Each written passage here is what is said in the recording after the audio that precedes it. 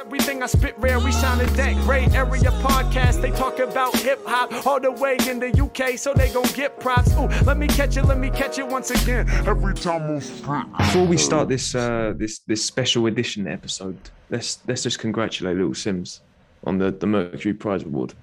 I think we need to, or not we, I think people need to not be referring to her as one of the top female rappers or UK rappers. I think we just need to start talking about her as one of the best artists, any genre in the world right now. She's incredible. Well deserved. Start it on a positive note. Keep it positive if we can. 100%. We'll try our best. We'll try our best. Well, I think we're going to try remain in a positive place because, leading in straight from that, this episode is going to be about the UK and 2 albums that have come out in the last couple of weeks or months. I don't really know how long it's been. We actually scheduled this album before those 2 albums dropped as well. So it was a bit more of a negative state when we planned this episode. Well, I don't know about that, but Loyle Carner at the end of his Chucky interview, if you haven't seen it, it's called The Checkup. He said the same thing about the lead singer of the Red Hot Chili Peppers, how that guy raps sometimes, he sings and whatever, but it's just music. He's an artist. And I think that is the kind of mindset we need to apply to quite a few UK musicians because, realistically, we've got a lot of artists here that happen to rap rather than rappers who want to be artists, if that makes sense. Yeah, that's it. For sure. But to keep on a positive note, let's start with Loyle Carner's new album, Hugo. Guys, I'm so impressed with this album. I'm loving this album. Mind blown. It's work of art. It is brilliant. I am so impressed, man. It's just the mood right now, for me anyway. Yeah, me too. I can't relate to some of the things, but I'm impressed by how introspective he is for such a young man. I didn't realize he was 25, 26. He's our age. No, he's 28. He's 28. He's 28. Yeah, 28. It's impressive, though. Still, it's impressive. He is so impressive. We don't get albums like this out of artists, until, whatever age Kendrick is. Kendrick's in his, mid-30s, I think? Oh, for real, yeah. Yeah, so it's true. For him to be on his 3rd album and coming at it like this with this level of artistry, I'm very impressed. That was my first opinion, because I'll be honest, we're going to get onto this probably now, actually. My first introduction to Loyle Carner is some, drunk white guy in a smoking area being like, I don't really like rap music, but I love Loyle Carner. And the second that's the first introduction to me, I'm out. I don't care who you are, how good you are. That I don't need that. You know what I mean? So that was my first introduction, and I just couldn't take it seriously after that. It wasn't me, was it? No, it wasn't you. It wasn't good. This was this is like 2014, 2013, maybe. Yeah, I used to get quite drunk back then. That's why I was checking. But that's quite early. That's very early. Oh yeah, that's well early. But back then I wasn't trying to hear all that. I really wasn't trying to hear all that. I was lost in Section Boys and all those people. I was like, what is this? You know what I me? Oh, okay. Or maybe I was in a different listening experience. Maybe this is 2017 times. Maybe. No, it's 2013. Early. 2013. I remember it vividly. Let me check what songs. Well, whoever you were speaking to is they must have known Loyle Carner, because I swear he had 1 EP around that time. Fuck knows. I don't know who that person is. 2014. He released his first EP. So, anyway, what about Kieran or Theo? What was your introduction to him? I think my one was the Madlib tune for Yesterday's Gone. Correct me if I'm... Is that true? Is there a song that Madlib produced? What? No. Hang on, what is going on? This is Sam's heard of Loyle Carner in 2013. Kieran's hearing Madlib songs from what? Hang on. Wait, no. Let me tell the truth. It wasn't 2013 or 2014. It was 2015 or 2016. Because from that conversation is where I found found out about Slow Tie. If that makes sense. And then I realized I'd already heard Tea and Biscuits, because I was like, oh, let me check on my Spotify. I was like, oh, I listened to Tea and Biscuits. Oh, you know about Slow Tie. Oh, and this guy was from the Midlands, so he was gassed. But Loyle Carner's not from the Midlands. He was just saying he doesn't listen to much rap, apart from people that are local to him, type thing. Okay. But yeah, I don't know. 2013, 2015, it's all the same fucking time. That fucking weird period of life. That time. Kieran's been listening to the Madlib Loyle Carner off the hard drive. Fuck knows how. Stop it. Yeah. I got confused in it. I think it was that song, the Son of Aaron or something like that. I think it's the first tune. Isle on of the Aaron, project. yeah. Isle of Aaron, yeah. Yeah. This is the thing. I didn't. The thing is, I don't know Loyle Carner that well until this album. I'm gonna be honest, and like literally, like today was the first time I went back to the first two albums and like understood them. Right. I think I did try them at the time, but it just wasn't grabbing me. But yeah, Isle of Aaron. I think because it's the same sample as that Dre track on Compton. Yeah. I think it's All on Me, which obviously I love that one. So yeah, it's a good tune. Yeah. So that's like back end of 2016 then. Yeah. So it was actually early, to be fair, but I was not a fan. I'm gonna say I was only a fan after this new album. Oh wow, okay. What about you, Theo? No, I actually found him. Well, it's probably recently. Can't remember which song it is, but it's off his second album or EP or whatever it. I'm trying to think of what it is. Basically, it was on my, the Spotify sort of listens, and it came up and I was like, oh, who's this? And then I started checking him out. I thought, oh, this guy's good, because I'd never heard of him before. Because I'm not going to lie, I haven't heard of him. Saying that though, that's actually nice. I hadn't heard of his music because I actually did see him on like a couple of interviews, and I noticed that he was a Liverpool fan. So I did have a bit of a link there. But in terms of music, no, it wasn't until on the second album, and then obviously this album just blown me out. Right. So, okay. Yeah, I did. My intro to him was probably actually no. I feel like I heard a freestyle, maybe like 2016 times, but when I can vividly remember first hearing him was just after the first album dropped. Because I was doing one of my like searches for music, and I saw that it was getting a good critical reception. And I really liked the first album. I thought it was like a great introduction to him as a person. I love that with a debut album when you like kind of get to know that person, their upbringing, who their influences were up until that point, and like what their aspirations are. He kind of gave us all that on that first album, but it didn't like connect with me like say a Kendrick did, or trying to think of some other examples. But I wouldn't say I was like a super fan after hearing it. And then album 2, I felt was, I don't know, correct me if you think I'm wrong, I felt like it was kind of an extension of the debut. I wouldn't call it a step back, but it wasn't like progression. If anything, I feel like from what the response was to that album, it was a bit, I don't know, it was in terms of like the energy and the tone, it was a bit samey throughout. It didn't have the highs and the tracks like the Isle of Aaron's and the No CDs and things. There was no high energy. I don't think there's any high energy tracks. Very little. There were. I think is it Ice Water? Is that one of the tracks on there? Oh yeah, wait, that one. Yeah, that's a tune. But yeah, I think that one it was just like I say, an extension. So I liked Loyle Carner. I've bought his music and things like that, but I wasn't really I don't feel like I connected to him until this one. This one just hit straight away. I knew there was something with the singles, but it was one of those ones where you need to hear the album in totality to really 100%. Get the singles. I'm blown away by this one. This is a great album. But just what I was saying about the energy and the tone of the second album, I feel like talking about the production on here could be a good place to start. I mean, do we think this is his most expansive and varied project to date in terms of the sound? Speaking as somebody who hasn't really listened to much Loyle Carner, right? I think this is one of the most cinematic albums I've heard without the overt kind of attempt at being cinematic, if that makes sense. Using strings and stuff like that to make it, I get you. It builds, it grows. Every song is like its own. It's like every song's like an episode in a TV show. You know how in a TV show it's like it's either one of those ones where it's one continued story, so it's like an endless movie, or each single episode is its own, mini movie type thing. And that's what each one of these songs feels like to me. So, kind of thinking on what you said about progression, I haven't heard any of the progression, but I have heard this album and gone, oh, fuck, this is like one of the most cinematic albums I've ever heard, if that makes sense. Okay. Kieran and Theo, tell me if you think I'm wrong or if I'm missing anything, but what I would say, Sam, is like, it felt like up until this point, Loyle Carner's music was loungy, like lounge rap. Right. You know what I mean? Had that chill vibe. Yeah, I completely agree with you with that, 100%.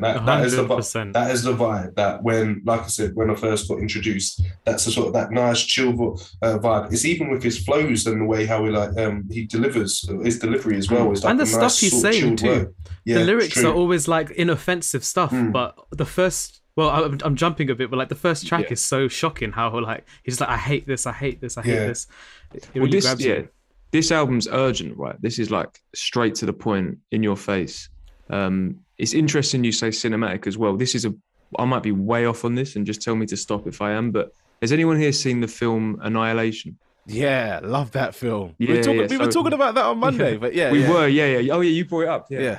Yeah. So that in the first track, hey, there are some sort of like synth stabs towards the end, I think. Right. Where it's like do do do do do do do like that. Yeah. And it sounds like that droney kind of sound, like the soundtrack of that film. I don't know why it reminds me of that, but for you to say cinematic, that's cool. And then also what's the song on here? Is it Plastic? Or have I just complete? Yeah. Well, the beginning isn't the beginning of that with all the like kind of like news clips type thing. Yeah, that song. I'm sure it is because he talks. I'm sure that I'm sure that's the song Plastic. Where Plastic's got that funky bass line. Yeah, and then there's a break in it where it again these weird sort of droney synths come in that again remind me of the soundtrack of that film. But yeah, I agree with you. It's cinematic, but also, and I didn't pick up on this until I heard Loyle Carner himself say it. But he was talking about how they were kind of inspired by video games, and that like the album is a journey. And it's almost like at each song you're completing a level. Right. And at the end of the first track, that kind of abrupt ending was like, mission complete, onto the next one. Quite cool. I never picked that up until he said it, whereas now I'm thinking of it like that. It's like going through these stages, a little bit like Kendrick's with the therapy sessions and things like that. And there are parallels to Kendrick's album here as well. I think you can't deny the fact that Loyle has said himself, and I think any rapper nowadays is like, I listen to Kendrick, and Kendrick does push the culture forward. He is, I obviously I'm coming fresh off the gas of seeing him live, but like Kendrick is the best right now. He pushes the culture forward, and everybody kind of not mimics what he's doing, but definitely has an affinity to do what he's doing. Mm-hmm. Yeah, it's like almost like a subconscious or unconscious influence, right? Yeah, he sets a bar, and then artists kind of follow. It was interesting. I know we are kind of skipping now, but I think on maybe one of the last tracks, Loyle literally says "hurt people, hurt people." Yeah, I just thought of Kendrick straight away when he said that. I'm not gonna lie, but not even in like a biting way. Yeah, it was just not at all. It made sense in this universe. Oh, 100%. Exactly. Yeah. So, like, looking, Kieran, you think he's building a universe with this album? Like he's building like a.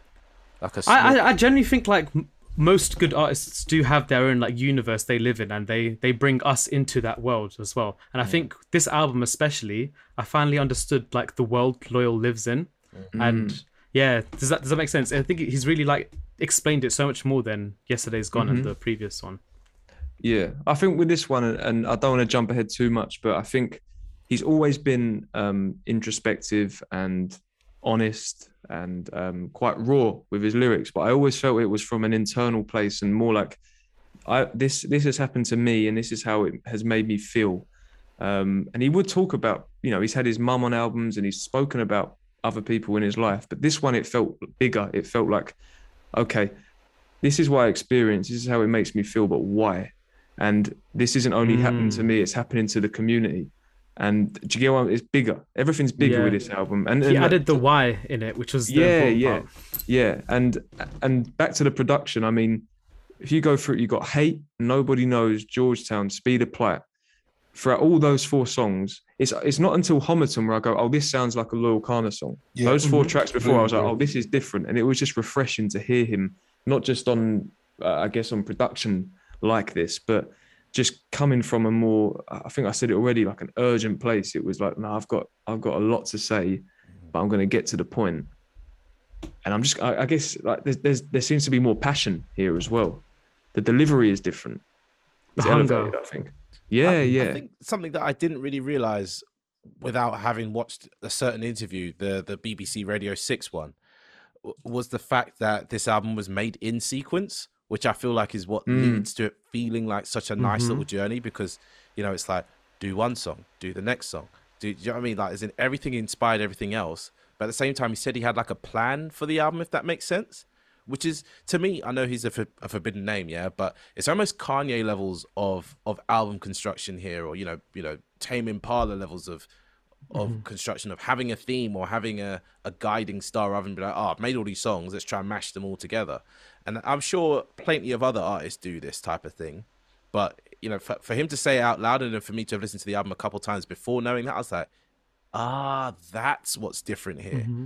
Do you know? That is in, it's not just you being yourself, but it's you going through the album with us at the same time rather than throwing it all together. Yeah, Definitely. and it feels like he, the engineer who, I'm sorry, I've forgotten your name, and the producer Quez, really locked in on this one. Like the three of them really. There's other producers on it. Obviously, we've mentioned Madlib, which is actually, side note. Is there another UK rapper that's got Madlib beats? Don't think so. I don't. Yeah, Loyle because Loyle It's Carner a already, crazy cosign. that's what Loyle Carner I wins. thought. Yeah, exactly. Wins, I'm yeah. with you, because when I saw that it was Madlib, I was like, "Damn, you're winning already. You're getting someone like Madlib's quality to like produce for you on your album. It's a That good is- that Madlib is beat as amazing. well. Yeah, It's not got like lots it's of not a songs wasteful together. one. Yeah, it's Apparently, class. they got a few songs together and they're coming out in the future, I assume. Yeah, but, I heard that. Yeah, but crazy. I don't know if any other rappers do have them, but rappers have obviously got beats from producers on a similar level to Madlib, but still, this is something else because it fits into this album so beautifully. He doesn't try to be American on it as well, which is what I love about Loyle. Yeah, it's very much from a. He very much makes traditional hip hop, but it's not a UK guy trying to be American. I'm with you. Exactly. Yeah. But yeah, I just want to do a big shout out to Quez, because I'm not saying it's inflow levels or anything like that, but this is another UK producer that needs to be spoken about I'm more. very impressed with Quez. Yeah. And I know there's other producers in there, there's some familiar names, and there's some other ones that I've not heard of. But he is on, I think, or they've got production credits all over this. And it's incredibly impressive, man. Even just like going back to Plastic, that I love that song, man. The like from a production standpoint, that, like I say, the kind of like funky bass line and then it goes into these like weird synths, and then it comes back in again. It's like a journey, that song, big time. the album as well. There's a lot of live instruments on it because I originally thought a lot of the things I heard were samples, but it turns out they Me too. might have started out as samples and then been replayed. And there's smaller parts of samples in there, but like a lot of it gets replayed, which I think just like the allows- drums in Hate. Yeah. It feels like it's a drum loop sample, but But it's you not see someone that video playing it. where it's crazy. They were talking about it being like the Justin Timberlake song, right? Yeah. A bit, like I Love You. Yeah. I didn't pick up on that until they broke it down. It does sound a bit like it, but I like the I drums felt it, all over though. this. I think I felt it more than I heard it because I was like, I like this groove, but it's also kind of like it was giving me, because at the time I was listening to Kendrick. I was like, it's giving me the intro to the album vibes of that. There's that drum beat that comes in that. Oh yeah, like, yeah, agree yeah. different. Yeah. That it was giving me that drum beat vibe, but obviously it's nowhere near the same. But it's just the same idea of being in the room in the mix type thing. Yeah. No, this is definitely, in my opinion, his best produced body of work, and the most like expansive as well. No doubt. Many different sounds on here, but I think the more interesting conversation is the content, the themes of this, because I think I said it earlier. This album it feels like a journey. It starts at one place and it ends clearly in another one. There's some of the obvious themes on here are things like race, identity, fatherhood, things that he has addressed in the past. But do you think this, like the production, goes deeper than anything else he's done before? Oh, he went As real someone who deep, hasn't listened yeah. to Loyle Carner, I can't comment on that, but I can just tell you that this is a very deep and a very real view of a certain type of person's experience. Now, obviously, none of us on here are mixed race or whatever it is, mixed heritage, right phrase. Mixed heritage is the right phrase now, because I know it all too well, because all three of my kids are going to be mixed heritage, Yeah, so exactly. I have to educate myself. I was going to point it over to you, Theo. Yeah, but- exactly. I have to educate myself and make sure. That's why I resonated with that when obviously when you had that guy saying it. Whether I repeat it or not, HC, I might say that half cost, but I found it really interesting. He went really deep into that, and it was really interesting to understand that. I thought it was, very deep. Do you mind if I ask? Because I always think it's just better to ask the question rather than tread on eggshells or like pretend like why should it be mixed heritage rather than mixed race? Because it was, and I'll tell you who educated me for this. This was Harriet, because I thought mixed race was fine as well. But Harry will say, if you're mixed race, then you're like a mix of something. You're not like a identity as a whole. If you're black, you're black. You're like one person. If you're white, you're white. If you're Asian, you're Asian. If you're mixed, you're a mix. You're not like one sort of group. So if you're dual heritage, it's that sort of aspect, and that's the reason behind it. Yeah, it's the terminology, because and they say it's better like that. There's more to it as well. Sorry, I don't mean to interrupt you. There's more to it because Harriet's actually got a book about it, reading up about like obviously dual heritage and all sorts, and how to sort of bring it up correctly, because that's the thing that I need to educate myself on as well, especially for these 3 children. I'll let Kieran speak, but I just want to add to what Theo's saying. And I think the thing is with being mixed heritage or dual heritage is the idea that it's not its own thing quite yet. It's like exactly. you've got 2 things you need to learn about. You need to learn about both sides and make from that what you will. But then also what you've got to probably understand from the, the more, if there is, because normally it's ethnic side, English side, or ethnic side, European white side, the ethnic side or the kind of black side of you or whatever side it is, they might not know their own heritage that well either. They might not have never visited their home country. They might not know the ins and outs. And that person that you're learning from might not even be accepted in their own country. They'll look at them as British. So it's one of those ones where when I was listening to this album, I was like, he gets it. But he gets it in a different way to me, because I don't have the same struggle as he does, because it's like, oh, you're black. I'm over there. Like, cool. It's like, I'm actually not quote unquote black. I'm half Caribbean, half African. The Caribbean side's mixed. The African side is just like straight down the line South African to the soil. And it's like, to deal with that level of confusion and do what he did, where he went and spoke to his parents and all that kind of stuff, something that a lot of people don't do, even for people without that level of confusion, if you get what I'm trying to say. But he said something interesting in I think it might have been an interview, that he went to Guyana, which is where I think his dad is from. And he said he felt like he fitted in there until we spoke. And then he realized, like, oh, I'm like, I don't really know anything about this part of my heritage and my, and this side of the culture that I'm kind of, where my roots are. But then he also comments on the fact that he's like, his dad, like, through reconnecting with his dad sort of taught him some things about that side of his heritage. But then he also taught his dad some things about like what it means to be, I guess, black in the UK, like, that kind of culture. That was quite interesting as well. No, sorry, I know we've gone kind of deep. I just always think it's good to have the conversation. No, it is good to have the conversation. Let Kieran jump in. Let Kieran say what he's going to say. I think there's another angle to the mixed race not being used as well, because it changes the lens of the perspective. Do you know what I mean? Because race is something that other people have imposed. That's not like a real thing. Do you know what I mean? It's like a cultural thing. But it's not like like, for example, if I was like half white, half black, like, I'm not a mixture of races, because like, what is a race anyway? It's not actually a real thing. Okay. So like, to put it as a heritage is like, I don't know, it just frees you from that lens. Do you know what I mean? It just frees you from the lens of race. Yeah, definitely. Because if I was going to say, because if you put it as race, someone's growing up feels like they can't even connect with either side. They feel like, oh, I can't connect with the black side, I can't connect with the white side, or it doesn't matter. Say if you're half, see, now I don't even want to say it, but say if you're dual heritage of the Asian and white side, again, you might not fit with the Asian community, you might not fit with the white community. They feel like they're like their own bracket and they can't, but they haven't got somewhere to belong. And it's really important to establish that and understand where they're coming from, because that's something growing up I always used to think, oh yeah, you're mixed race, you're fine, and I never understood that until like later down in life. And then that's why I think Loyle just touches on that point really, really well, because it is something that people are now starting to understand a lot more going forward, because it's a struggle that so many people have gone through. And unless they speak up about it, unless they speak up about it, I've personally educated and tried to find out a lot more, and I didn't realise how deep it gets.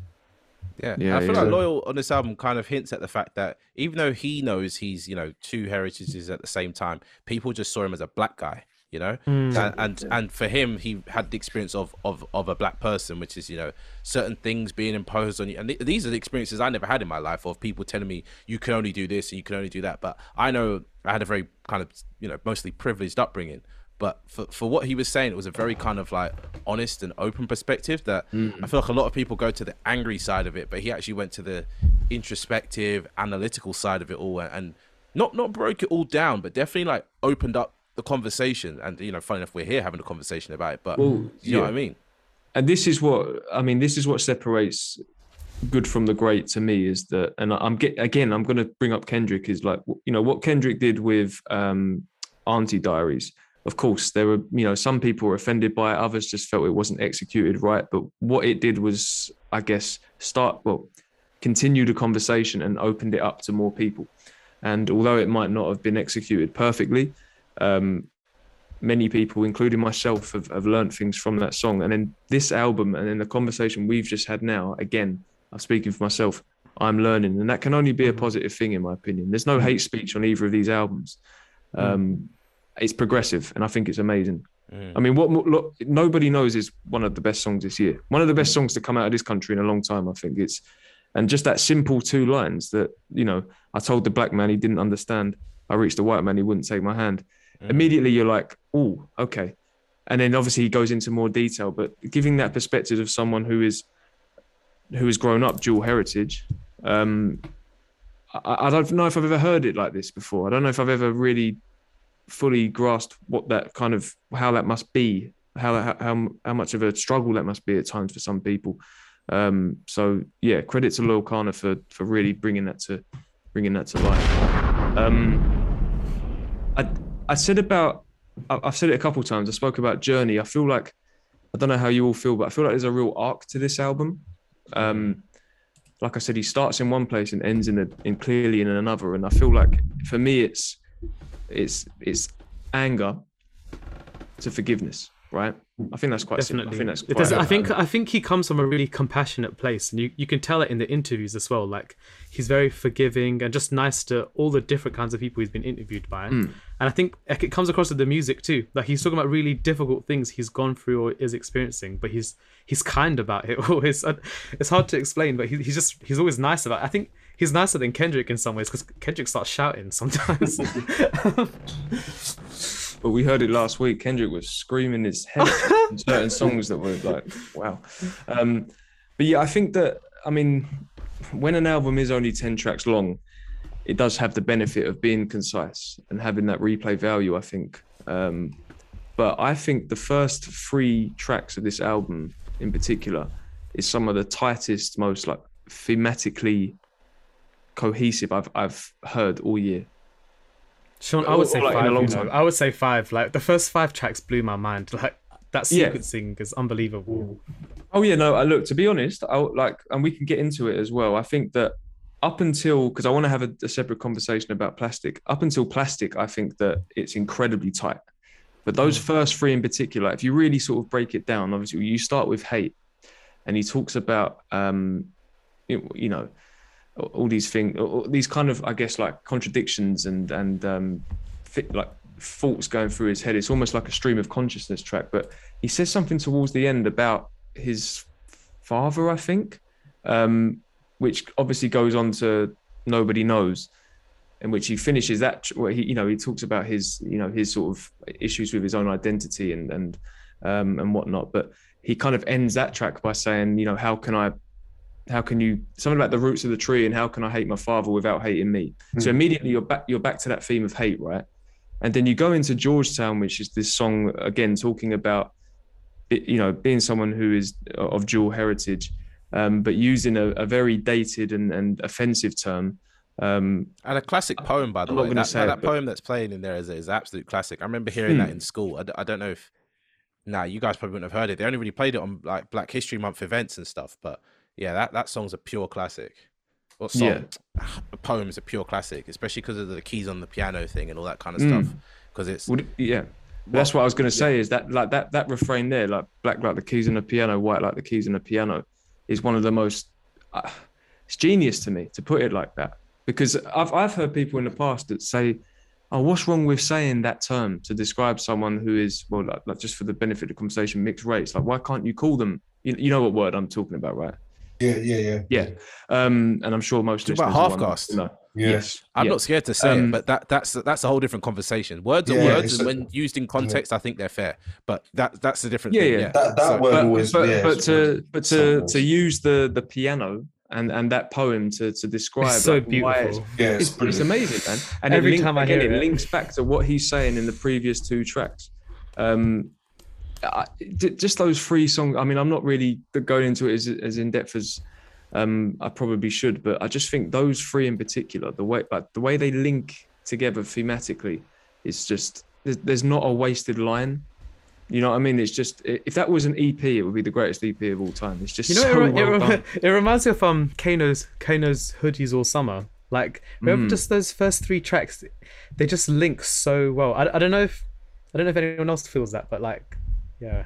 Well, no, I feel like just this album in general is a continuation of what Kano did with that album, what Sims has done with the last two projects. I guess kind of what Dave done with his last album, what Stormzy did with the recent video.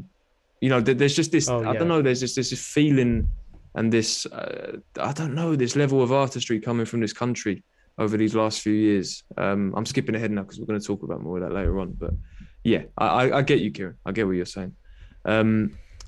Did anyone pick up on anything else, like thematically, or like, does anyone want to talk about a particular song or that stood out for I'd them? like to talk about Polyfiller.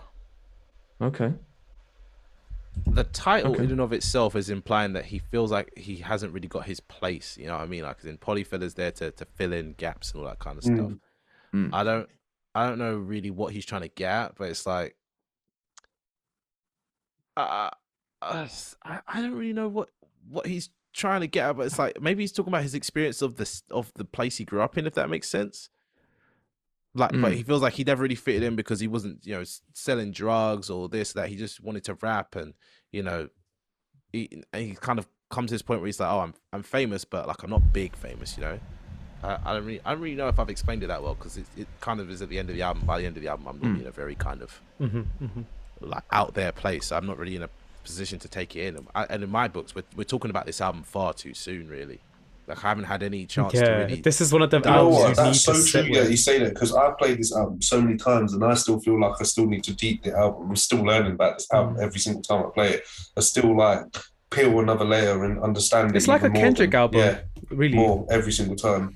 Yeah, I feel like I understood Kendrick's album faster though, because it was a lot more in my face and a lot more kind of like easy to understand. But I think. Yes, something like Polyfiller, I need to sit with it more, but I definitely want to see what you guys think about that, because it's it's the penultimate track on the album, and this album we all agreed, even at the time of first listens, we would say this is a strong album, no wasted songs, nothing sitting for too long, nothing dragging, all that kind of stuff. Well, just before, like, someone else might want to say something about that track, but I think just on what you said, Sam, about like needing more time, I guess the difference with Kendrick is that you've been a fan for a long time with Kendrick. You've sat with bodies of work for years and years and years. So even though we hadn't heard from him for 5 years, and that it's a complex album, you feel like you somewhat know the person and you can kind of get them better. If this is like your first real like in-depth, not introduction, but yeah, if this is the first time you've really sat there and taken in a Loyle Carner project, maybe it would be a benefit to go back to the previous two now and then come back to this. Do you get what I mean? And see. Sean, I was about to say, yeah, because when I listened to the first two albums earlier today, I was like, there's so many songs on this where he was hinting that he was going to do what he was going to do on Hugo. And I think you even sent one from Not Waving But Drowning. I can't remember which one. Yeah, what song was that? That's true, and that was the and early that indication, song, wasn't it? That easily could have been on Hugo, just from the content. What was it? Looking Back? I think it was that, yeah. Yeah. That was the first time I can remember him really commenting on his, his kind of, I guess, his struggles with his own identity and things like that. And then obviously it almost felt like a precursor to this album. Like maybe that sparked the idea for this one later down the line. So definitely going back definitely helps, I think, with Loyle's album. I think the interesting thing with Polyfiller, and it kind of links in again, like most of these tracks, links into things he says previously on the album, is he has a line on there where he says something. Well, he says something like, and who said, was it you, Kieran, that says he seems like quite a did you say he was like an empathetic person or something? I can't remember what word you used. I even said this on the pod just now. Yeah, so he said, he says, there's a line there where he says to empathize with the villains in the fable. And he talks, and there's another one, and later on he says something about to break the chains and the cycle. And it comes back to what I said previously about how, whilst this album is introspective and deeply personal, it's kind of looking at it from a more external place as well. Because on songs like, what's the fourth track called again? Speed of Plight, when he's talking about being scared to go on the, I'm thinking about Blood on My Nikes, where, you know, that's obviously quite a harrowing story, but he talks about being scared of the boys on the night bus, and he kind of talks about things like that in Speed of Plight, about going to certain areas because they're tense. Maybe I'm confusing it with Blood on My Nights again, but what I'm saying is there seems to be this, what I get from it, I might be wrong, is that he's talking about, I guess, the struggles that he had in not having his biological father around, and how that's affected him and the journey he's been on. But he seems to be kind of like commenting on how things like that have affected the community and other people in the culture. And I feel like that song, Polyfiller, it kind of comes a bit more full circle when he talks about, like, when he brings it back to him internally and he's looking at his son there, he wants to break that cycle, a bit like Kendrick again, breaking cycles of the, you know, what his dad kind of did to him and what his dad did to his dad. And do you know what I mean? Things like that. And now he's got his boy there. He's thinking about how it's affected not just him, his community, and like, I want to stop it here and improve things going forward for my son. I might have butchered that. I don't know, but no, you're right. I think something that we need to kind of acknowledge is we've all got the privilege to be able to be better parents. We don't know what our parents had to struggle through and go through to get to where they're at, you know, whether that's immigration, racial issues, financial situations, you know. Let's put it in perspective. A lot of people's parents listen to this. A lot of people, you know, that I know, their parents have no degrees, nothing, but somehow they have a job, they supported children, they have a house. And yeah, obviously, you know, houses were cheap back then, jobs were more plentiful. But it's like, you know, all of us on this call have been to some form of university, finished it or not, whatever, doesn't matter. I'm sure a lot of the listeners too have degrees and all these chances to just exist, sit and think, you know, not like literally be fucking blinders on, right, I've got to fucking work, I've got to provide. And I feel like the thing that Loyle Carner has the privilege to do as a father, not only a father with a career and hopefully a fruitful career ahead of him, but also he's educated. So he's got enough awareness to go, not only do I want to be a good dad, but I want to make sure I'm the best me I can be as well. Rather than be the best dad to his child, he wants to be the best version of himself for himself. So he realizes how that kind of impacts who he is on the whole. You know what I mean? As in being a father, he has to level up. He hasn't got all the time he thought he had to figure it out. Yeah. I know what you mean. He's self-deprecating too. Like, although there is this this journey of going from sort of anger and hate to forgiveness, not just of himself, but of others in his life, particularly his dad. He does also, it feels like he's also aware that he's not figured it out fully. Like, he's in a better place, but he's not figured it out. Like in that same song, Polyfiller, he says, I hold my son up, I'm trying to play it cool. But I'm the villain in the story, the exception to the rule. And on Plastic, which is a song that I want to get to soon, by the way. Well, you missed out the next line. He talks about all these things and people being plastic and this and that, but then he says, I'm plastic too. You missed out the next line of, did the pressure bust a pipe or build a diamond? You know, there's a whole phrase. That line is so good. It's like, pressure makes diamonds. Yeah, pressure also busts pipes and, you know, causes leaks and stuff. It's like, you know what I mean? So, sorry, continue. I like that as well, because, you know, people always talk about like, oh, you need to grind, you need to like keep pushing yourself, and like you'll end up being a diamond. But like, actually, sometimes you can like break as well. Well, it's true. It's like when they tell you to just get on with things, it makes no sense. If you get on with things and carry on to just bottle all those things, yes, they say pressure makes diamonds, but that pipe will break. And when that pipe breaks, it's a struggle to then try and close it off. So, it's a strong line. Well, like just before that line, he says, cycle through the city, thinking stupid stuff, acting like I'm quiet, but I could erupt, and I did. So it's like, you know, it's not perfect. But he also talks about seeing his dad blow his lid and things like that, the cycle. So, oh man, this album's amazing. But Plastic. this is the only song, and I'm really hoping that one of you like enlightens me. This is the only song on the album where I don't quite get how it links in with the journey, as I keep calling it. I understand what he's saying in the song, what it means, but I don't understand how it fits the overall the recurring theme throughout. Does anyone else? I'm gonna be real, Sean. If you don't understand it, I don't think any of us three will. You understand this album most. Sean is the most educated person of this podcast. Exactly. As soon as you were saying that, I was like, sorry, I can't help you, man. I'm not there yet. I'm still in the world. Like I'm trying to process this album. Like Sean sounds like he's through the finish line. He's got it all. Yeah, Sean's got all the Infinity Stones, and me and you are just. Yeah, man. I'm only on Infinity Stone number 2, man. I still got more to come. No, this is the last one. I feel though. Well, firstly, I'm glad that I'm making sense and I'm not just spewing nonsense. But this is the one song where I'm like, within the context of the album. Like I said, I really like the song, but I don't get how it links with the rest of it. Maybe maybe we just need more time and it will click. Yeah. Okay. Moving on from that. Like fakeness. I don't know. I'm just skimming the lyrics right now. I guess it's about fake people. Maybe by the time we get to the end of years, we'll have something crazy to say about this. Who knows? But for now, what we're saying is what we're saying. And obviously if you're more educated or you've got more ideas, get in the Discord. Oh, Discord time. Please get in the Discord, get in the YouTube comments. Just tell us something, what you think about this album, what you feel about it, and all that kind of stuff. Because realistically, we're just having like a stream of consciousness here more than like what I deem to be like well analytical, educated thoughts type thing. Yeah. We're no experts. Well, we are experts. That's why they fucking listen to us. If you hear this comment expert in the comments or whatever the fuck, I don't know.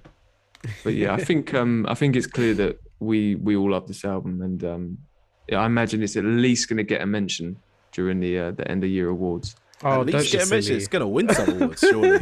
No spoilers, but like, come on now, this album is going to, at least for me. But yeah, that's a different conversation for a different day, right quite literally. Right up there. Should we get into the next one? M.I.A. Oh yeah, I think we've covered Loyle enough. I forgot about that. Yeah, I mean, I guess we're just going to keep it flowing unless you want to do like a little introduction for this. No intro needed for M.I.A. though. I think if people want to know our thoughts on M.I.A.'s career to date and whatnot, you can listen to our episode, our edition of Discog's Discussion, where we spoke in depth about M.I.A. and shared some of our favourite songs and songs that we felt were important at various times in her career. So yeah, go back and listen to that one. But what I don't remember is at that time, did we say we expected a new album from her? Because I don't remember at all. You know what I mean? Did we? I don't know. I don't think we did. Because I didn't expect. I think she was at a point where she was like announced she'd retired. That's the thing. And she'd released like a single a month before on like her metaverse kind of thing. So I mean, it was all a bit confusing. She did the song with Travis Scott, and that was a banger. Yeah. But that was a moment. I just thought maybe that's where she's at right now, is she's just doing that, which is fine. But this album, as we're going to discuss, and I'm sure you're going to hear a lot of Kieran's monologues, because I don't really have much to say other than I really enjoyed listening to this album, but I haven't listened to it that many times because it's very, very energetically crazy. It's crazy. I agree with that. Trust me. Good though, but but she's back. She's back. Well, go on, Kieran. Take the floor.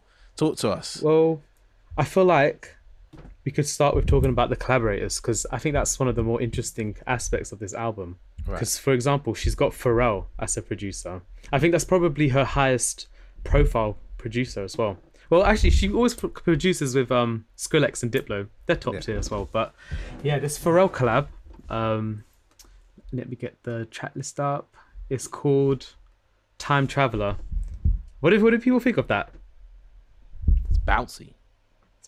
It's a bit like Mr. Morale as well. Do you know the title track on Kendrick's one? And I don't know. I feel like she brought something that I wasn't expecting. I'm shocked that this album hasn't done better though. And I don't know, does anyone have any answers why? Because she's, as we said it before, she's not really a rapper's rapper. She's more like a pop artist. But this, I mean, if you listen to this album, it's not a rap album at all. But for the album to have done better, I think it's the idea of it needs an audience. And the audience for this is not very clear. If that makes It's sense. hard to define what is M.I.A.'s audience, right? Yeah. I when mean, like, was yeah. Well, I'm not. This isn't a slight or anything like that. When was her last big single? Like, I'm talking like, obviously, It was Paper Borders, Plane's wasn't it? different, But I think Borders. did that was- like chart well and things like that. Yeah. Yeah, I don't know yeah. about that, but it Okay. fucking banged in my ears. I love. It's got high streams as well, so it done well, I think. I think like where we we spoke about the kind of trajectory of her career post the first couple albums and the trouble she's had with labels and all sorts, like because of the controversial nature of her music and whatnot.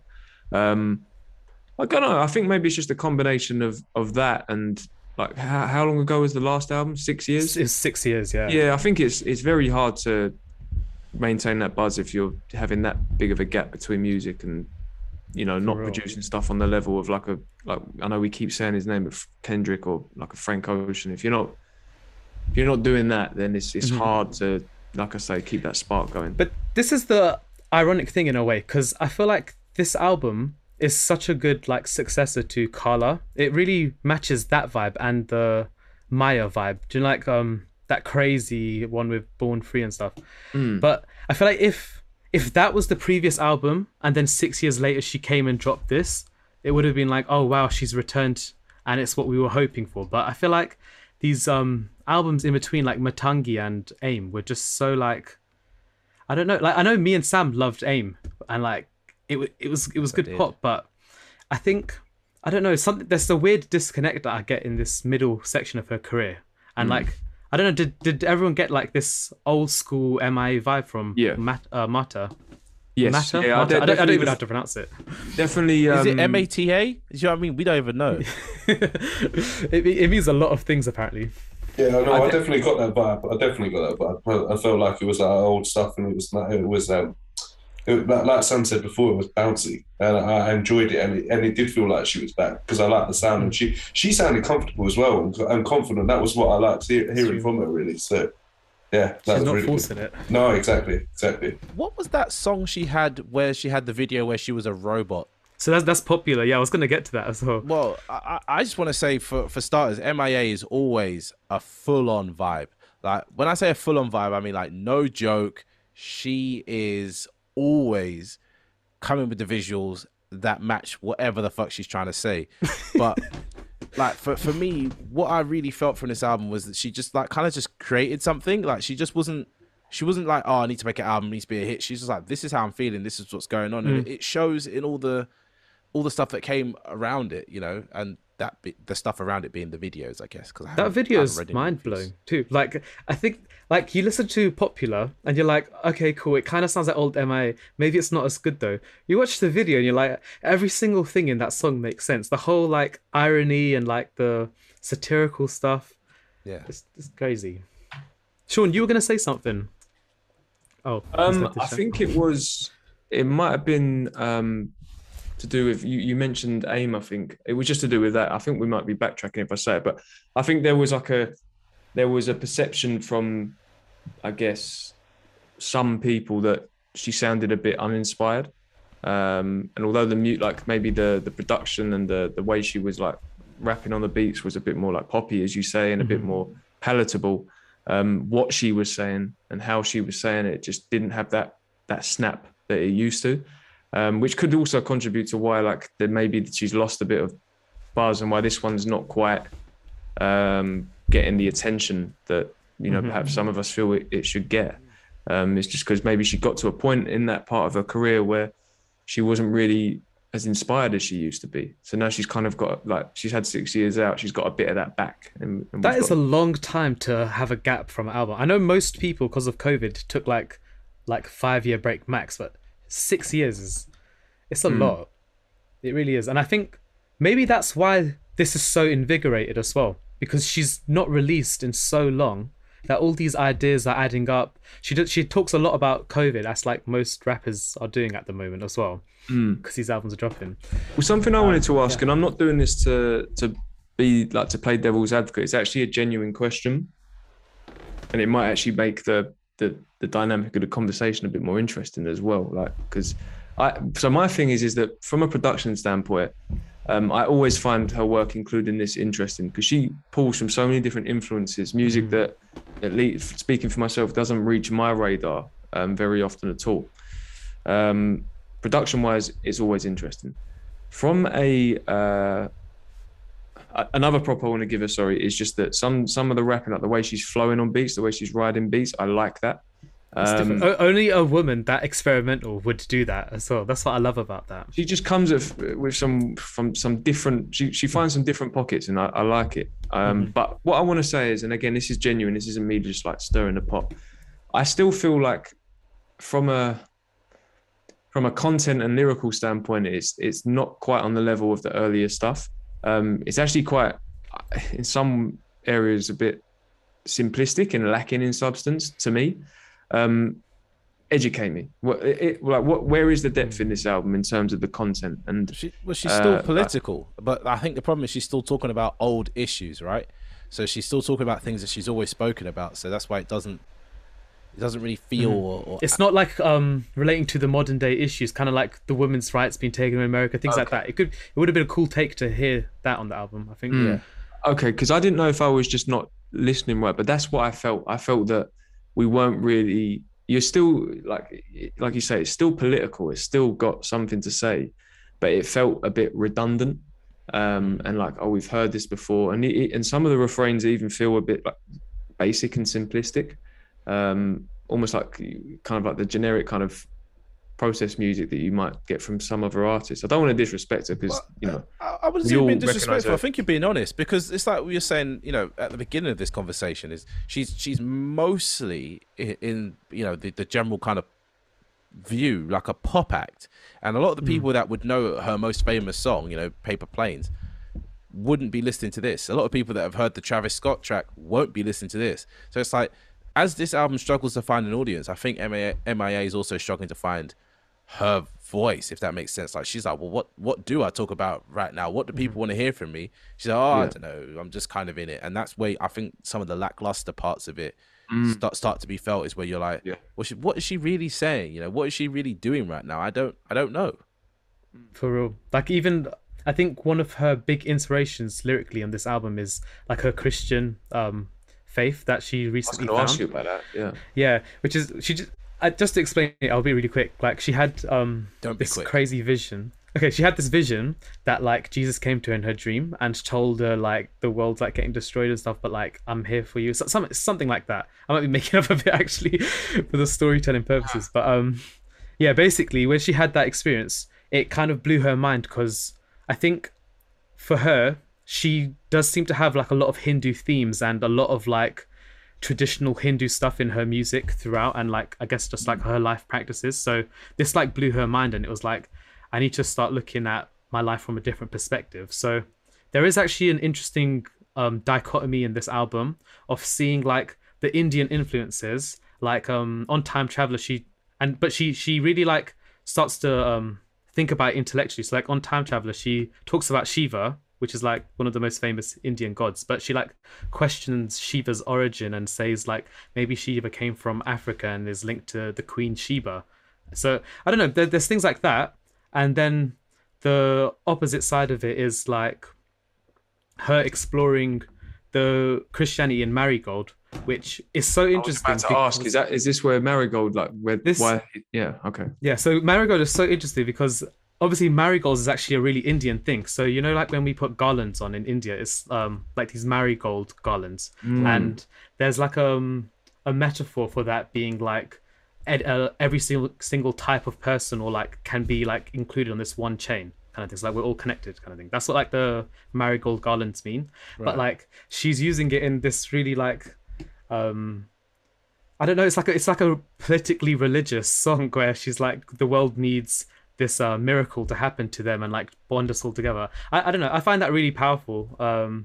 And Lil Uzi Vert's on the song as well, which is so random, but it works. Listen, can we just flex? Look, this is why we're the best music podcast out there, man. You're not getting this anywhere else. we're talking. We got PSHE, we got history, we got RE.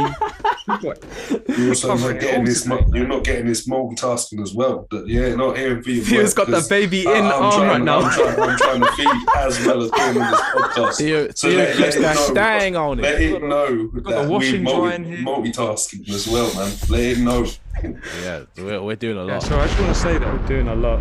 I'm learning things tonight. Shout out everyone. Yeah, everyone's bringing their piece. But yeah, I don't know. I know we originally planned to speak about this album at length, but for me, I don't have much to say other than I enjoyed it and I haven't been in the right space to listen to it. A lot of the albums that have come out recently have been my vibe. I listened to this when I was out and it got me hyped. Where the fuck was I going? I was going out somewhere and it's got me in the mood to go out. But the place I'm in right now, this album's too much energy for me, and I'm not. You know I'm what not it trying is? to It's feel a like party album. I was at a party and people were asking me because I was the youngest person there. Like, put on some music. I was feeling stressed. I was sweating. I put on Beep. The whole place went crazy. Like, I don't know. I realized at that moment where he was the youngest person, and he's like, "Yo, M.I.A. time." It was an old party, but it was like Asian people. So I was like, okay. I know that they'll respect if I put on M.I.A. And they everyone went crazy. Like, do you know, like at parties, people always putting music on. It's just like head bumping or like you're forced yourself to dance. Everyone let loose, and I was like, yeah, this is what the album's for. It's just a shame it's not like been given in that like package where people can digest it in parties and stuff like that. Yeah, I have no idea where this album plays, but I have no idea. clearly at older Asian parties is the It's spot. just me streaming it. Yeah, well, nah, there's people listening to this album. Don't get it twisted. She's still got a loyal fan base, you know, like there's still hundreds of thousands of people listening to her, which after 15 odd years of a career, maybe even touching on 20, that's not a bad place to be. Very impressive. Very impressive. Yeah. So where does it rank in her discography then? It's a hard question. Top 3 for me, yeah. Top 3 maybe. Wow. It's top 3. It's definitely top 3, I think. It's not 1, and Wow. it could be 2, but I actually no, it can't be 2. Maybe it's 3. Maybe it's 3 or 4. I would argue 2, just because the production is like so tight. Like Arula doesn't flex the way this album does production wise. Okay. I don't know. How many albums she got now? 6. 6. Yeah, I I think would say 6. top 3 as well. To be fair, I'm putting that. Not I would say bad. top 3. Yeah. I'm not mad at 3. Do you remember with those first two? Like, as I think Kira mentioned, we had them both like in the top 10 UK. Yeah, albums. we rate them 2 albums a lot. So Okay. And then like, what next? Where do we see her going? Do we see another like 6-year gap, or do we think she's going to be more? I wanted these hip hop collabs. Like apparently she had a Nicki collab and a Doja collab that didn't make the album. Yeah, I heard about that, and that's what made me kind of pay attention. I was like, oh, okay, you're gonna be collabing with Nicki and Doja. That's some good, good rappers, because I class Doja Cat as a rapper, even though she's technically a pop artist. If they're all on the same track, that would be interesting. If they're on separate tracks, then they could bring different vibes. You know what I mean? If they were on this album would have hit a bit different, I think. But 100%. apparently that's what the delays were, because Nicki wasn't sending the verse or something like that. That is tragic. Some bullshit. But Well, if that's the case, in terms of what's next, are we like the common thing these days? Are we expecting a deluxe album with those tracks on there? Oh, I pray for that, I can because see that she always happening. does deluxe. yeah, I can see that happening. I can see more M.I.A. features. I don't know if I see another album at all, but I definitely see some features along the way. Those features are coming, whether we like it or not. Because the Travis Scott thing dropped out the sky, if I'm honest, and I feel like there's more Out stuff the out blue. there she's got floating around. I hear that. Well, look, I think let's lead on to the more general conversation then about the state of the scene of UK rap. Let's just cut to the chase. I mean, has there been a drought in 2022? There was a disgusting drought before these 2 albums dropped. This think is why so? we made this episode. Definitely, I really think so. 100% there was a drought. I'm sorry. Are we just 100%. not listening to What it? was there though? Because Yeah, that's what I'm asking. Because I've been seeing these albums pop up and I've been listening to them. Some of the ones Sean's got listed here that I've seen would be Central C, Digga D, Green Tea Peng, Shy Girl, Heady One, but I don't think Heady One is it is out now. And then It's out, it K-Trap. came out, I yeah. added K-Trap more recently. But I don't know. Maybe we've aged out of what UK rap is right now, or we're just not finding our right people. I think this is the problem with UK like pop rap as well. It's like they always grab a specific thing and it almost becomes like this immature like cesspit of like people making the same like homogenic music. I'm sounding really like critical, but like I put on Nux. I'm not gonna lie, I put it on and I was just like, he's rapping interesting, but it just sounds the same. You feel like that? I really do. I haven't felt that per se from Nux, but definitely there's a lot of the samey business going on, and a lot of people say, "Oh, he bit my flow. He did this. He did that." It's like, realistically, if you're the originator, make a new one. Do you know what I mean? You can always make a new one or do it better. And it's like, I think I'm going to keep it 100 here. It's rappers like H and RD and all these kind of like cheeky even Central rappers. C. Even Central C. Yeah. To be fair, I'll be honest. In the beginning, I was a Central C fan. Yeah. He had, what was that song called? I don't know. His first few songs, bangers. You couldn't tell me anything else about Central C. Then he started getting more poppy. He did the whole Pink Pantheress interpolation thing.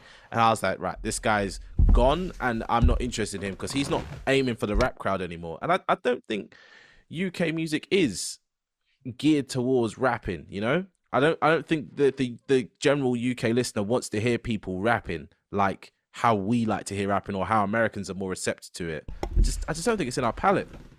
I don't know about rap, but definitely hip hop.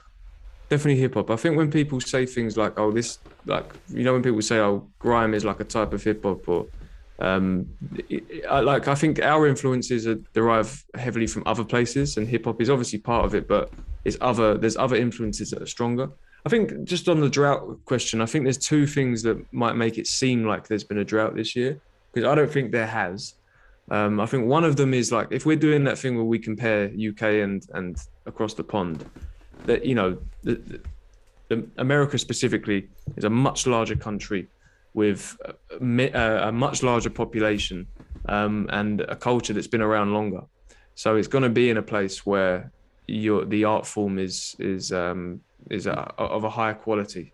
And Would there's you more. say That's we're in a like nice- our that's a really- 2008, 2009, like how in America No, everyone was I think professing we're- hip hop is dead No, in no. 2008, We're- 2009, 2010? We're still in the 80s, Sam. Like, think so? we're not. I really think so. No, I think We've got I some think great we're- I think artists we're here. past- We've got I some think we're great past that. timeless artists.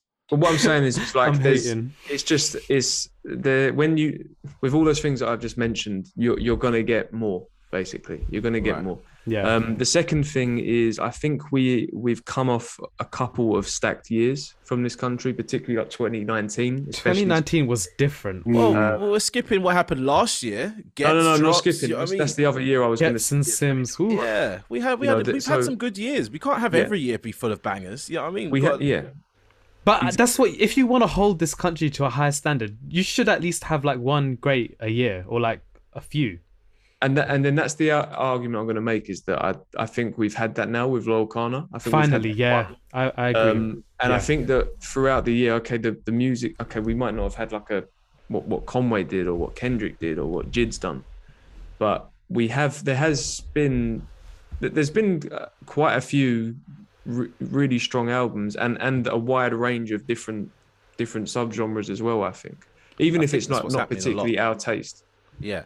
What's happening a lot is the UK underground scene is growing. There's a lot of like Young Thug kind of sounding people, a lot of that kind of emo rock type rap sound going on in the UK. There's a lot of that going on, heavy auto-tune singers and stuff like that. But as well as that, there's a few people that I've sent in the group that I'm sure you guys like that Bars Simpson thing where they've got MF Doom. Oh and Jay yeah, that's Electronica. so interesting. But Yeah. you see what I'm trying to say? There's definitely a well-respected group of like rappers that are respected by the Americans, and I know we shouldn't, try to be validated by American people to feel like we've got something, but not every rapper in the world is getting a Jay Electronica verse and MF Doom, and it sounds like MF Doom actually raps to that beat, which means they've been with these people and around these people for quite some time, considering MF Doom's dead now.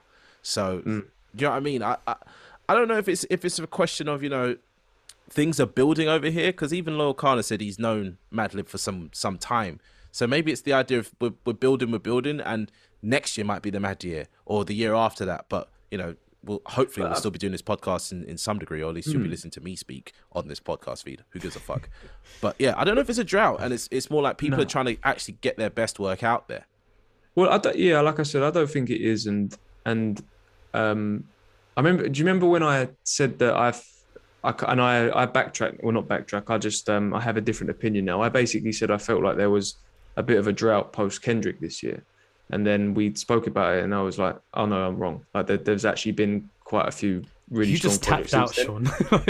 Something that I forgot about is that a lot of the other names that kind of are on, close. I guess what would you say? Kendrick's competitors, like searching for a better word, but they'd already released, right? So it wasn't like people were like they've paused or they've gone back to the drawing board and went to make something. It's like they've already put it out, and Kendrick's kind of come last. I feel like we're there. Sorry, with 2022 in a sense. Like a lot of the leaders of the different lanes in this country of our scene have dropped in recent times. But we're also still waiting on a couple. I think there's rumours of J Hus. Kano's been away for a little while. There's still some like heavy hitters who haven't dropped yet. And like you say, Sam, maybe next year we do get some of the sort of, I guess, the elite top artists in this country dropping stuff. But having said that, like I said, I don't think there's been a drought. When I went over it, I mean, just to like name a few, I think, and these aren't necessarily things that are heavy in rotation for me or necessarily like my kind of thing, but I know Koji Radical put out an album at the beginning of the year that got a lot of, got a good reception and has kind of lasted throughout the year.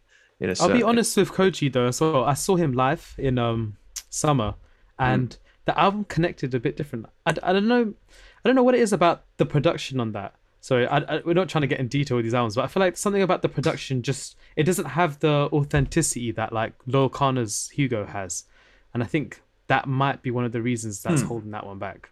I think a lot of people are still finding themselves. Yeah, there is that. For me, it was you're kind of like I'm kind of in between what you both just said there. I kind of get what you mean, but I also get what you mean about like hearing it. Did you say in the summer you heard? I saw it live in summer, and it matched the vibe of summer. Yeah, it felt like a summer album when it came out. It felt like a summer album. But yeah, I guess for me it was like I felt like it. In fact, no, I'm not going to go into it. It was a good album. That's one that I would it was say is like that was an early one. And then I don't know if you've ever heard of an artist called Jeshi. They dropped an album called Universal Credit. That's worth checking, especially if you enjoyed this Loyle Carner album. I mean, it's not no disrespect to them whatsoever. It's not on that level, but I'm aware it's their debut album, and I think it's a strong start. And then Shy Girl. Shy Girl is. I know that's Shy Girl hits. We have to prelude that.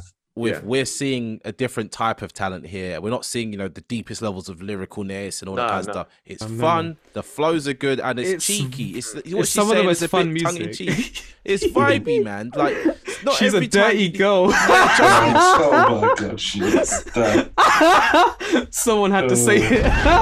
Not every time you need to be love the deepest raps in the world. Like, she's having fun and it shows. So I'm telling you, when I put on that Shy Girl album, I'm always mind blown with like how every track bangs in like a disgusting way. Yeah, so you gotta let it do what it's doing, man. Like, I feel like some people, it's funny that we're on a podcast talking about music and I'm saying this, but some people take the music too seriously and don't let the fun stuff be fun and enjoyable. Like that music, I'm sure if she performs that music live, that whole room is jumping off the walls. So, you know what I mean? Do you know what this is? This is a weird comparison. I might be on my own, and I'm not talking about it from a production standpoint or even like a stylistic standpoint. But in terms of like what Shy Girl says, I get Danny Brown vibes. Oh, it's just yes. But what I guess the point I'm trying to make is throughout this year, there has been music that's come out from this country that is of high quality. It's varied in terms of its influences and its sound. And just to kind of cap it off, I don't think there's been a drought. I just think we're in a place where we've a lot of the big hitters have dropped already, and we're waiting on a couple others too. So I think as well, we got to acknowledge the fact that a lot of these people that we've got on this list here, especially people like Central C, they're dropping so much music that even if you wanted to try take it in, they'd be dropping a new project or a new song before you've had a chance to take it in. And I don't think there's actually that much to take in with a lot of these rappers on this small little list we've got here. Just for reference, so the listener knows what we're looking at. The list says Central C, Koji Radical, Digger D, Nux, Jeshi, Green Tea Peng, Shy Girl, Flo Hio, I don't know who that is, M.I.A, Loyle Carner, Heady One, and I added K-Trap. All these people aren't really making big albums, bar a few. So it's like, you got to just let the music be what it is, experience it where you experience it, and not every single one needs to be, you know, a masterclass in lyricism or storytelling. Like, for example, K-Trap. K-Trap for me is so impressive, but no one really listens to K-Trap because they just write him off as a drill rapper. But for me, he's more than that. He goes through a lot of effort to like not say the word knife and gun, and so he makes new words for it to, you know, it's obvious if you listen, you hear what he's saying. You know, when he says whap, he means gun and all this kind of stuff. But the flows he gets into, the risks he takes to kind of try new, when I say try new things, obviously I'm not talking about singing and stuff like that, but when I say try new things, he's always trying to progress the sound forward. And I wouldn't say his sound is drill, it just so happens that people say he's doing drill, if that makes sense. Yeah. But I know what you mean. But yeah, he's one of those people that I respect as an artist, and you know, his chosen art form is rap. But then, you know, Loyle, Carner, M.I.A, they're doing something completely different, and the fact that we call them rappers is a discredit to themselves. You know, we should put them in the same bracket we put Lil Sims and Complete all them kind artists, of people. yeah. Sam, I was gonna say, sorry, did we forget Potty Paper as well? Potter Paper. Potter Paper is amazing. I love Potter Paper. Didn't he have the he's project? fantastic. No, that was last year. That was last year. Oh, and okay, that project was fire as well. He's the thing is, I'll tell you the truth about Potter Paper, right? He makes classic songs, and I don't know how. That song, Purpose, and the other song, Gangster Writers, I will play those songs forever. Yep. Forever. Because for the life of me, I can't tell you what is in that Purpose beat, but that beat is spectacular. And Gangster Writers popped off a bit this year from Top Boy, right? It was on the soundtrack, and I think they did a remix with Nines. Oh, that Nines remix is priceless as well. Spent more on Ubers than you spent, or let's spend $2,000 on Uber. Yeah, it's just like crazy. Yeah, it's crazy. Yeah, the Uber line's mad. Yeah. But I think just to kind of summarize, I think you look at that list that we made, or like the names you just read out, and there's a real range in this country. I think we're in a healthy place, and it's reflective of the last sort of 5 to 6 years. I think after that resurgence of grime, sort of like 2017 onwards, the different subgenres that we have now, the different influences that are impacting the music, and the quality of projects as well. I think we're in a healthy place, man. I think so too, but I think it's a real shame that like radios only want drill really from UK rap artists. Yeah, but is that not the same in America though? Like in terms of like trap music, I know maybe not so much now, but like there was a period throughout the 2010s where I think the sound's gone to that kind of emo pop rock sound at the moment. That whole thing, but that's a different conversation for a different podcast again.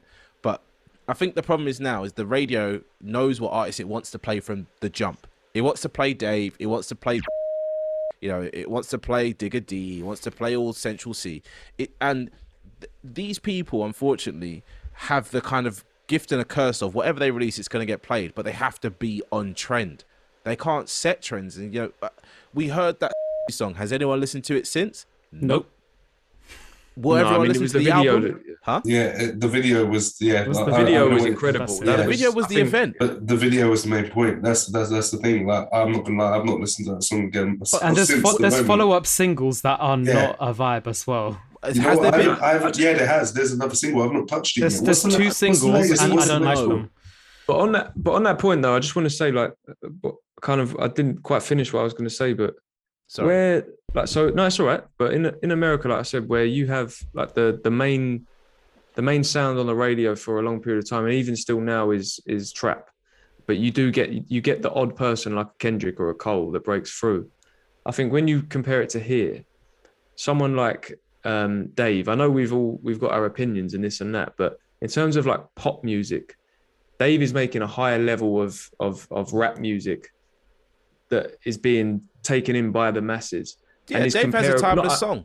He has Location. Location will play till we're old and grey. Do you know what I mean? Even this year, like Starlight and the other My 24th Birthday. I mean, he is other than like, okay, he's on a different level in terms of popularity, but Dave is probably the next biggest rapper in this country, I'd say, in terms of numbers.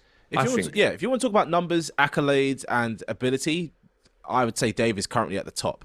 But if he's 2 for 2 on albums, like he makes great music, and he's young and he's only getting better. So I think that I think it's just because there's so much more out in America there's just so much more. So when it's here, it feels like there's not there's not a great deal of great music, like great popular music in a rap and hip hop sense. I think that's insightful. But rap music is the popular music right now. I don't know if it's falling away and it's giving way to something else. Like, I think garage might be the new kind of sound that's in.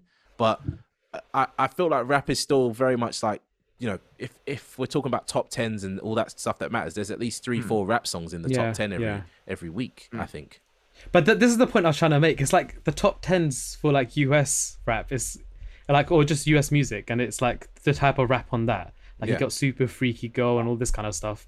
Like it's so different to what UK allows in the charts. Like Koji's music isn't in the charts, for example.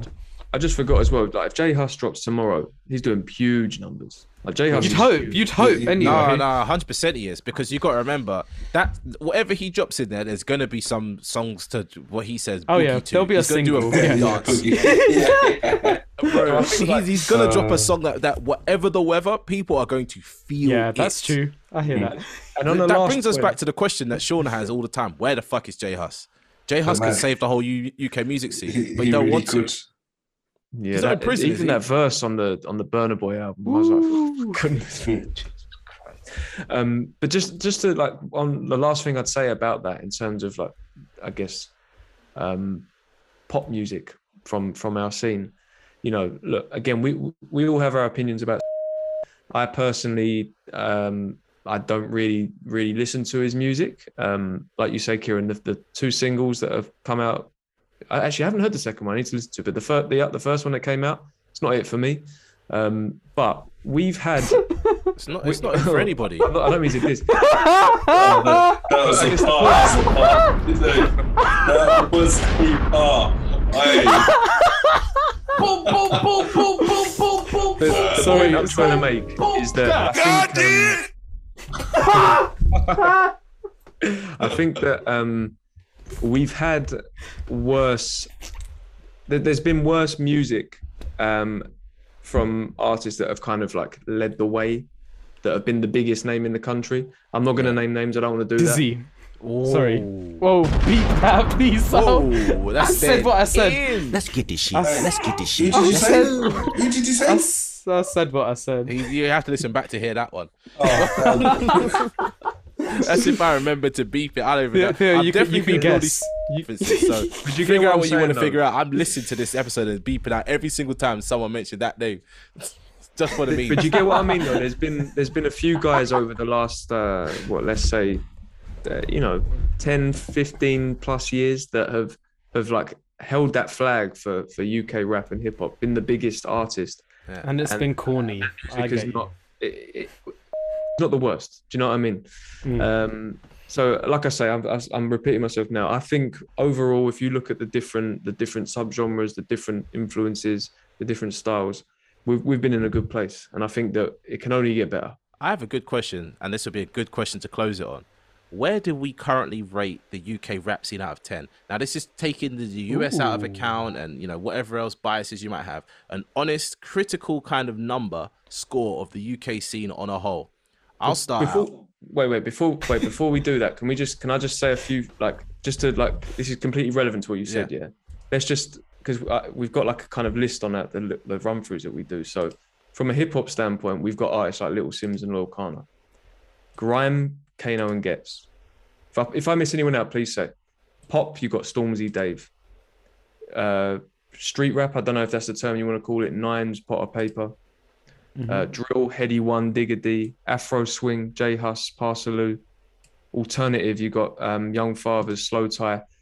And then from a more dance perspective, you've got the likes of M.I.A. still doing things. Shy Girl is a new up-and-coming artist. The underground scene as well. I don't remember. I think they're called I don't know what they're called. The people that made that Bart Simpson track, they're underground. Whatever that lo-fi kind of thing, yeah. Yeah, there's an artist called Lord Apex as well that deserves a shout-out. Lord Apex is cool. Oh, but, Lord Apex is old. Yeah, but still, they deserve a shout-out. But...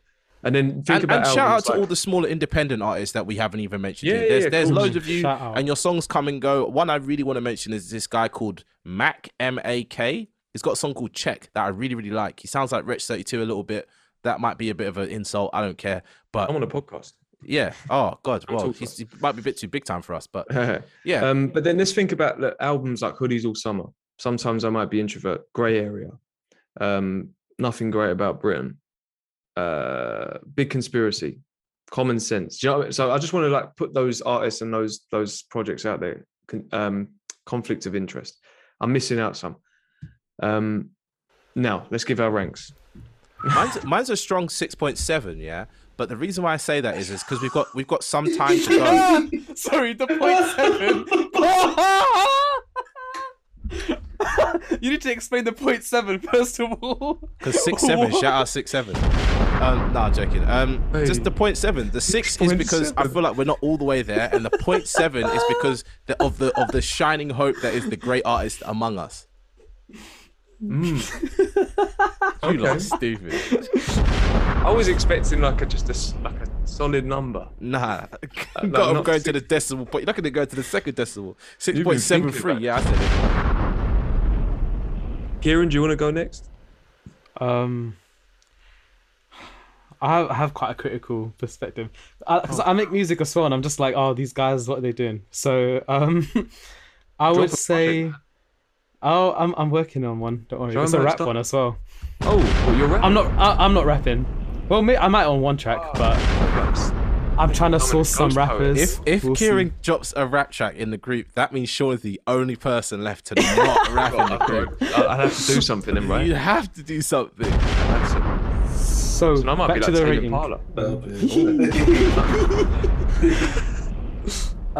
Sorry, go on, Kieran. Actually, you know what, Sam? Your rating is quite similar. I'll probably say maybe 6.5 because I still need a bit more hope than maybe you're feeling. But I just feel like there's amazing artists in UK. I think we've had some 10 out of 10 albums for sure as well. But I just feel like I'd like to see it being a more communal thing that we want to make good music. And to be fair, that list we read out of the albums this year, I feel like all of them, if they did a follow-up project, probably would elevate as well. So I don't know. I think there is potential, but I just don't think we're in that the best it can be. Do you know what I mean? If everyone was trying to make a conflict of interest, for example, that's definitely not the goal right now. So that's why I'm rating 6.5. Okay. Theo, have you got a number? Yeah, I'm just gonna give it a straight 7. I think Okay. There's potential there, and the vibe's good, and it's growing, and it's coming. But a straight I'm 7. the highest here, but I'm thinking 7.5. I think we're somewhere between good and great. Wait, what did you say? Sorry. West Side Gun just came in, man. Yeah, somewhere between good and great, I think we are. Yeah, I think especially some of these top albums that have come out in recent years are gonna we already recognise them, but I think that 5-10 years down the line will really be held in high esteem. But like I said, I think there is a real variety to the music that comes out of this country. Oh, so, there is, yeah. Yeah, so I think somewhere between good and great. I think we're in a healthy place, and I think it's going to get better as well. I think also, even though I said don't compare it to the US, the US has a lot more GOATs to carry their score higher. Do you know what I mean? Yeah. They got a lot, and the biggest GOAT of them all in their eyes isn't even from the US. He's from Canada. You see what I'm trying to say? He's not even from the country. They claim him like he's theirs, but he's not theirs, man. So yeah, I don't know. But I think we're in a good place, but it could definitely get better. Doesn't a little last thing I'll say is a little part of me kind of always wants the UK to be a bit more what's the word? European?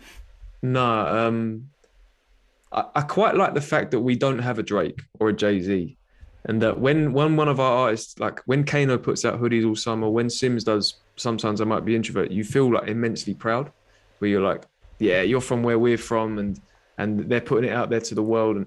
And I feel like if we did get to that point where we had Drakes and we had Kanye's and we had this and that, it then becomes very much global, and it's not as much our thing. Does that make any sense, or am I just... You don't want it to go global, do you? That makes a lot of sense. Hey, this is Sean, and thanks for listening to another episode of The Grey Area. Are you an upcoming artist, critic, journalist, or content creator? Hit us up on our Discord or in our YouTube comments if you want to share new music, take part in an interview, or are interested in collaborating. Links to these can be found in the show notes. Take care.